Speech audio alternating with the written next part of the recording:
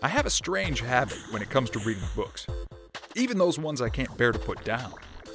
I get real close to the end, wedge a bookmark in there, and I'll just leave it. Forget about it. I'll walk away from it.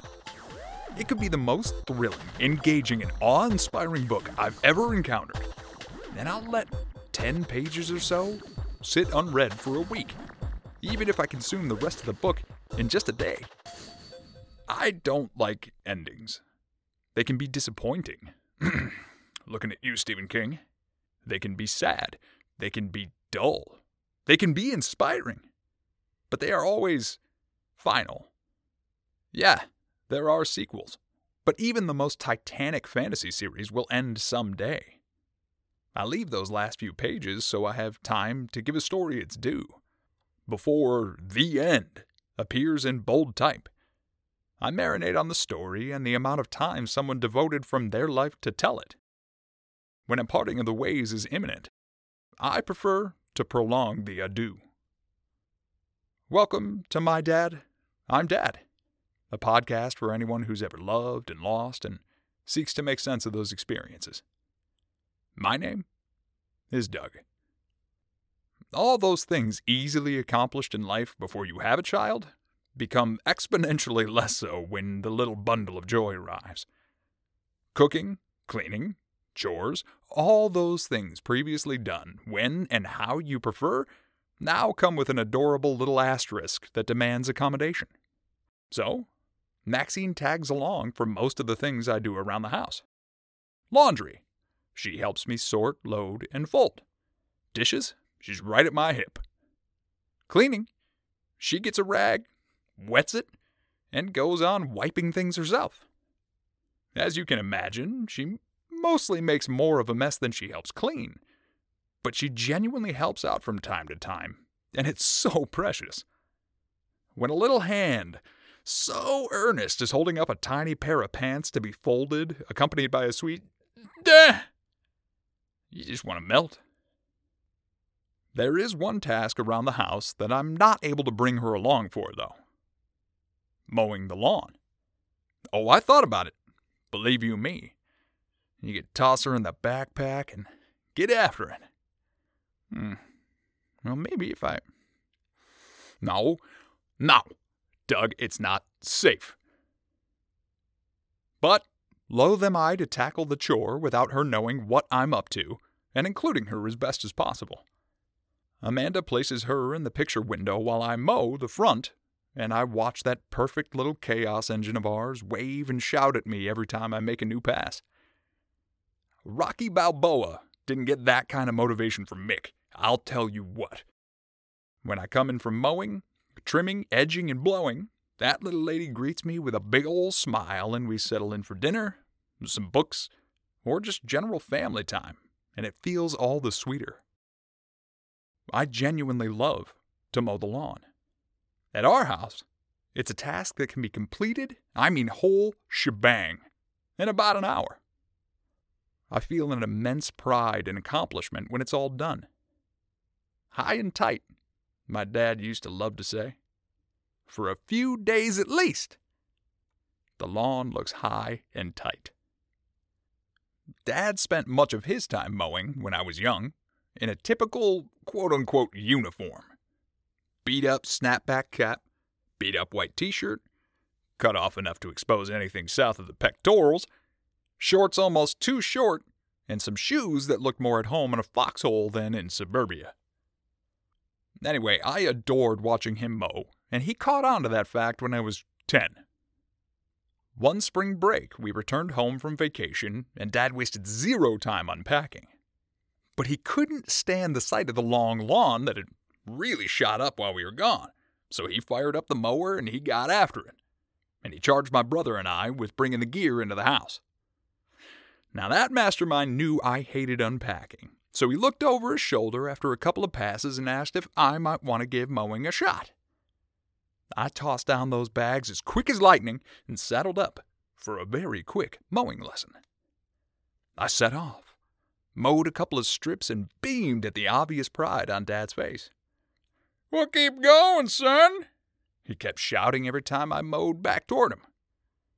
And soon I noticed he was handling unpacking duties and leaving me to finish the yard. The entire half-acre that we push-mowed. And I kept on mowing that lawn for the next 9 years of my life.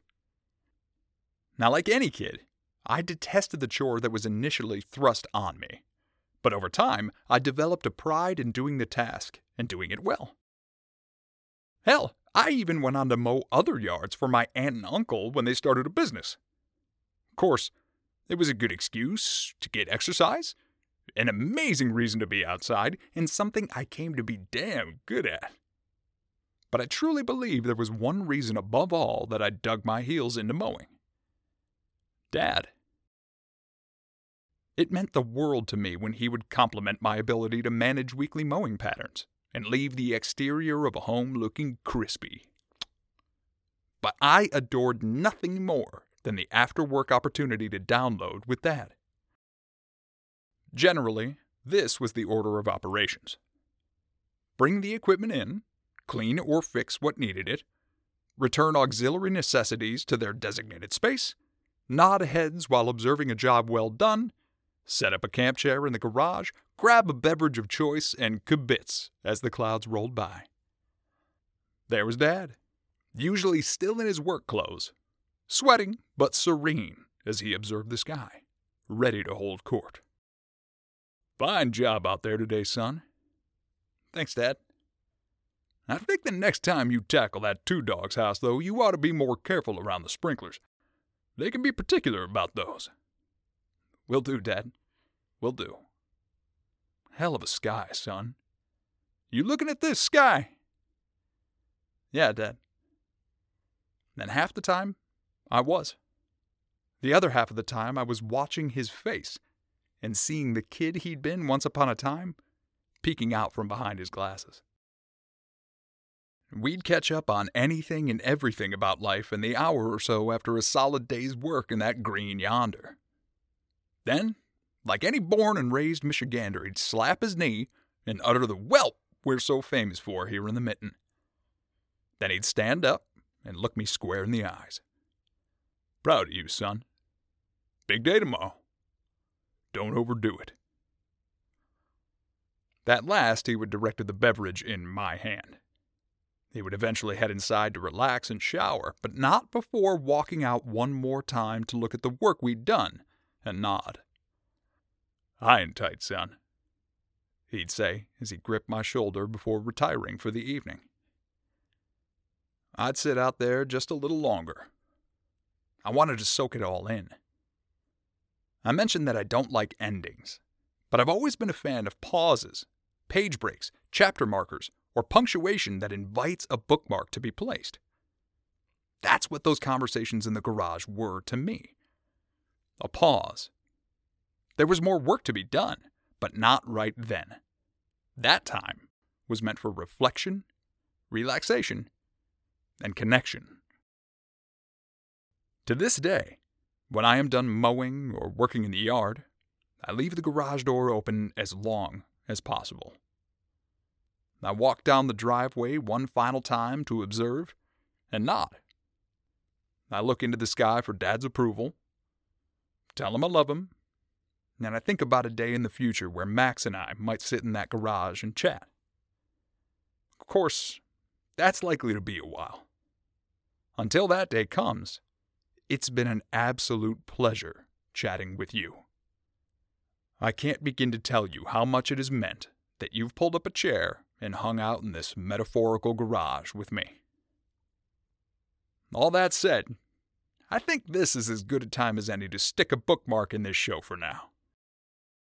As I stroll out of the garage and look back on this show up to now, I can't help but notice it checks all the boxes I originally set out to check. Help me process the loss of Dad my way. Check.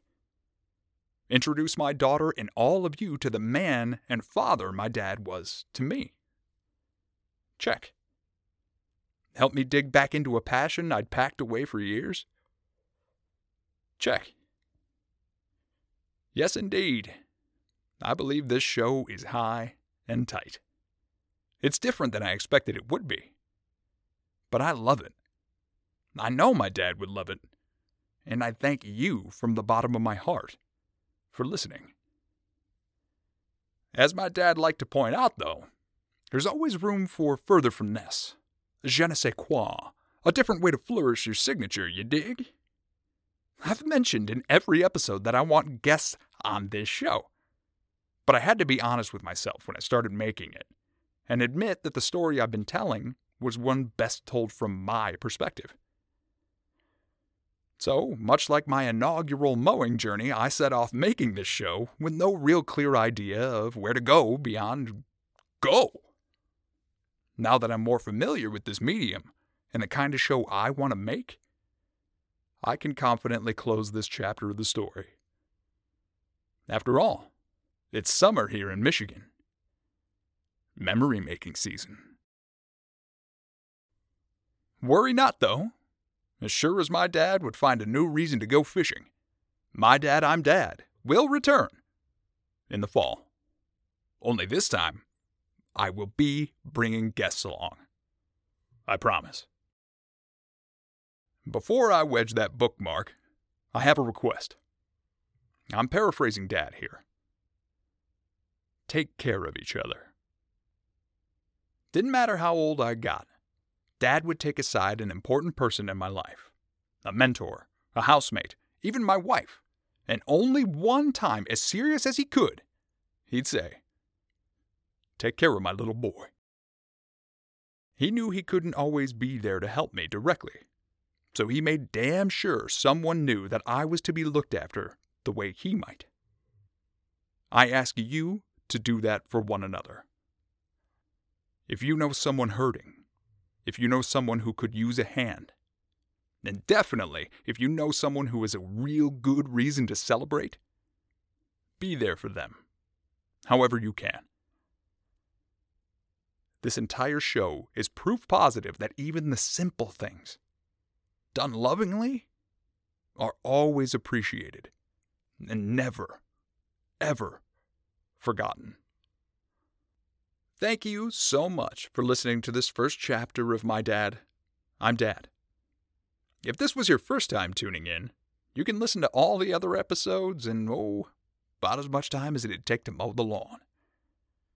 If you want to be a guest for that second iteration of the show, or you have any comments, anything you'd like to say at all, you can reach out to me at mdidpodcast@gmail.com or on Facebook or Instagram at mdidpod. Speaking of those social media channels, keep an eye out on those for when I plan to release that second season. As I mentioned, it'll be in the fall, but I'm not sure quite when just yet. Failing that, you can subscribe to the show and click to be notified of new episodes. That'll let you know when I'm back. If you've enjoyed Chapter 1 of this story, a rating and review of the show helps these stories find new ears. And I'm all about helping people. So please, if you know someone who you think these stories might help, feel free to send them along. A hearty thank you to Andy Bird, as always, for the music in the show. I don't know if I've mentioned yet, Andy is my oldest friend. That's pretty special, huh?